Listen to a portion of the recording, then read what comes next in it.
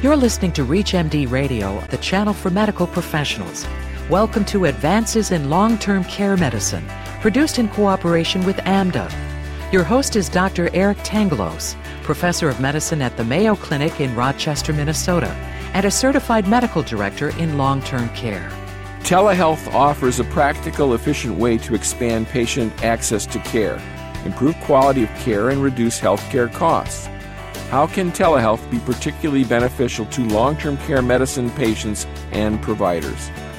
Joining us to discuss telehealth, expanding the reach of care, is Dr. Dan Osterweil, clinical professor in the Department of Geriatrics at the David Geffen School of Medicine at University of California, Los Angeles, and medical director for Silverado Senior Living in Calabasas, California. Dan, welcome to the program. Thank you. Thank you, Eric. We're going to talk about telehealth and telemedicine, and this refers to the constantly evolving technologies used to care for patients remotely. How would you like to define telehealth today, and how quickly is telehealth in the industry of long-term care expanding? Well, I think telehealth is the technology that allows people to communicate with their providers using any technological modalities. That can be, an expanded phone video or just a phone, or any outreach to physician, patient, provider, to me, would include telehealth. Well, do you want to tell us about some of the things that you're doing out at Silverado and at the University of Los Angeles? Yeah. At Silverado, which is a company, which is a proprietary group that is dedicated to Alzheimer care, telehealth has been adopted years ago, actually not by the clinicians, but by administration, that found that that's a very good way to link themselves to facilities that are thousands of miles and few states away in an immediate fashion. And I was fortunate enough, and I agreed to be a beta site to the clinical part of this activity, and I have essentially a workstation in my office that connects me to a facility which is about 30 miles away from here. The unit at the facility includes a sort of a mannequin or robot, if you may, which includes an instrument on wheels that has a video camera, high-end digital camera, and a screen. And on my end, I have essentially a screen and a telecamera and a computer and a joystick. And I essentially, by hooking up to the facility, can walk with that particular robot and get to patients' rooms, go to administration office, go around the facility, zoom on skin. And it comes very handy in many instances. The one that comes to mind is an incident that happens. I can actually, instead of driving and be 35 or 40 minutes on the road, I can essentially in minutes go and see what's going on, to the extent that visual is helpful. When patients' families come, I can actually look in their eyes and talk to them about end-of-life issues, as opposed to have kind of a distant phone conversation. So I find it very useful. Now, Dan, some of these older patients, they must be a little bit frightened by a robot coming into the room. Can you explain how this works out? Excellent question. Really, those people who are afraid when you as a person come to the room, those are the patients that may be a little intimidated by the robot. Otherwise, I found really no inhibition of those individuals, albeit cognitively impaired, to interact with me through the robot. And usually there is a staff member with them, so it kind of eases the interaction. Any troubles with other barriers that are out there, reimbursement, investments, training, pushback by facilities? Well, I think talking about Silverado, it's kind of easy because it came from them and they are very open to that. But trying to have expansion of its use to other clinicians has really a barrier, because there is a cost involved in installing the workstation in physician's office, or even if they use a laptop. And the company that has the proprietary equipment has gone to other areas such as ICUs in neurosurgical units, where they have more yield to their efforts than in assisted living. So they are not as open to discount the service cost to a physician that wants a station in his or her office. That's one barrier. The second is that the interaction through the telehealth system is not really reimbursable in urban areas. I think there is a code now to use it in rural areas, and it opens a whole opportunity for physicians, psychiatrists in particular, I think, to provide services using this technology in rural areas where actually it is paid for. Other barriers are geographic barriers. If the facility has more than one level and does not have clear thresholds to roll over, that particular instrumentation may have some challenges. There are some fire doors when I roll through the facility that I have really to kind of gain speed, to kind of jump over a little threshold, which is maybe 3/8 of an inch, but still it is a problem. So those are kind of technical things. The big one is really interruption of internet connection, because it requires internet to be all the time. So if the T-line that the facility uses is used for other purposes, that will take bandwidth away from this unit that I'm using that requires actually most of the bandwidth. So those are kind of mixture of barriers to implementation, but I think the top one is really cost. Second is reimbursement. And in facilities that are not with this culture that Silverado has, would be really showing them the benefit of having it, albeit it will be costing them some resources, versus just continuing the traditional way of practicing. If you're just tuning in, you're listening to Advances in Long-Term Care Medicine from ReachMD Radio, the channel for medical professionals. I'm your host, Dr. Eric Tangalos, and joining me to discuss telehealth, expanding the reach of care, is Dr. Dan Osterweil, clinical professor in the Department of Geriatrics at the David Geffen School of Medicine at the University of California, Los Angeles, and medical director for Silverado Senior Living in Calabasas, California.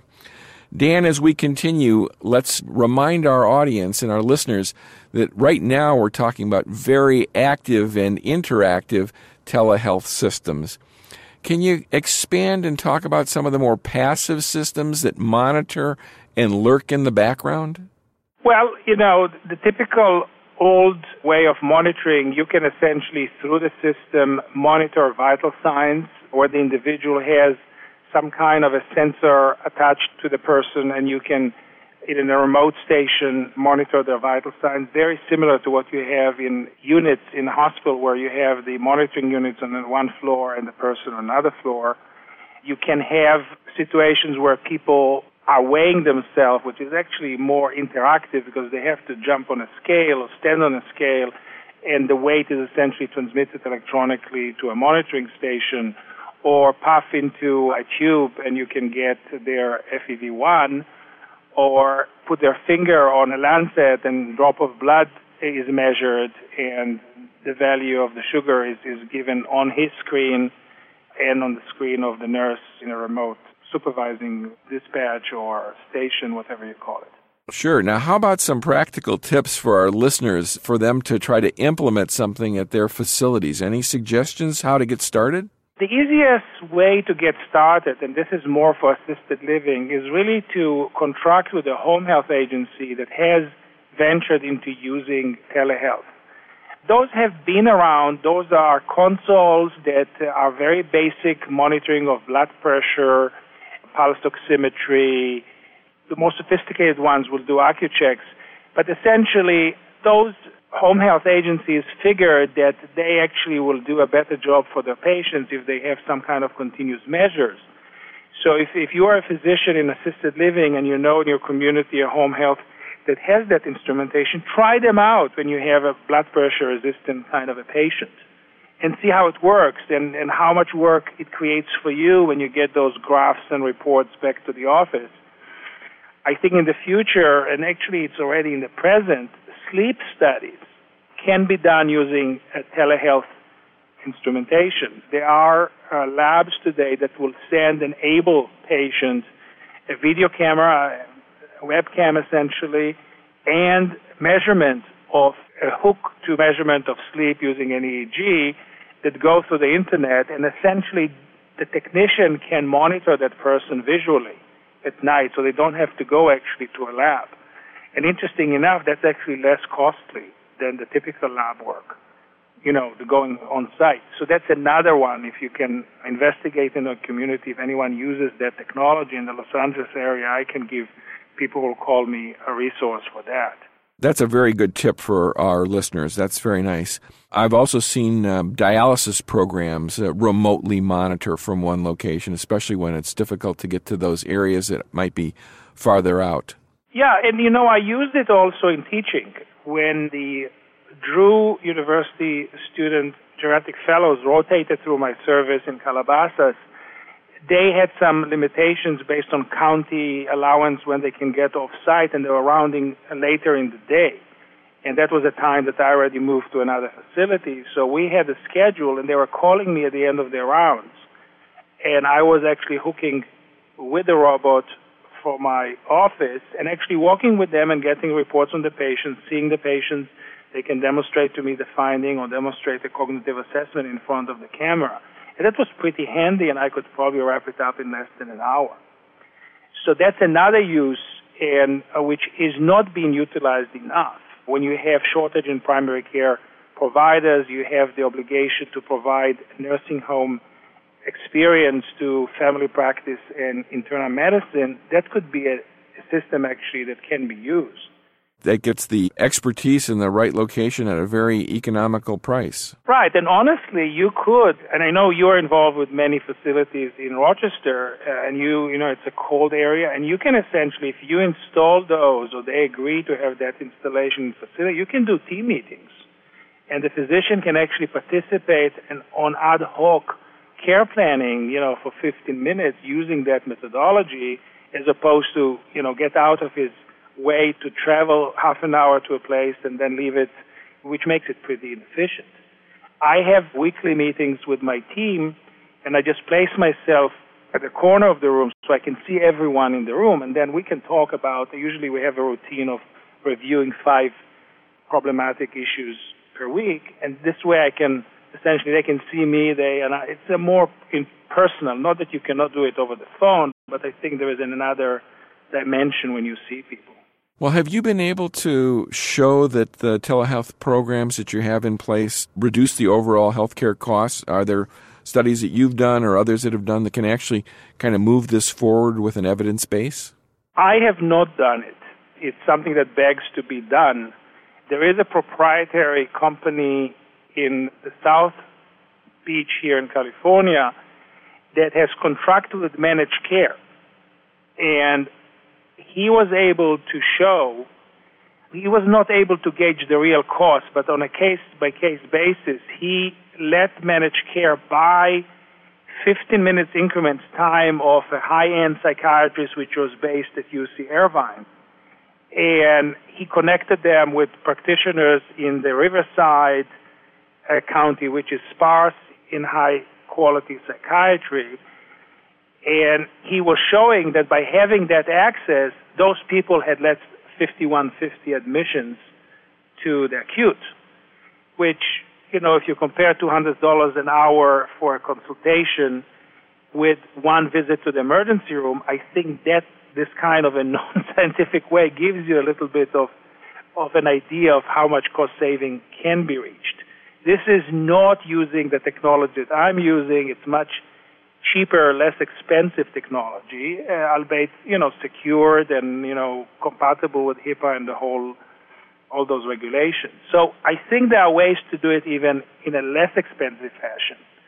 And I'm actually now launching a similar experiment in remote clinics where the same kind of approach will be used in managed care, and we'll see whether there is at least improvement in care process by able to identify crisis before it reaches the emergency room. That will be essentially the metrics.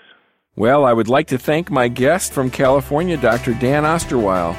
Dan, thank you very much for being our guest this week on Advances in Long-Term Care Medicine. My pleasure, Eric. Thank you so much. You have been listening to Advances in Long-Term Care Medicine from ReachMD Radio, the channel for medical professionals.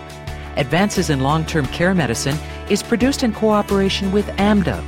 For more information about this or any other show, please visit ReachMD.com, which now features on-demand podcasts.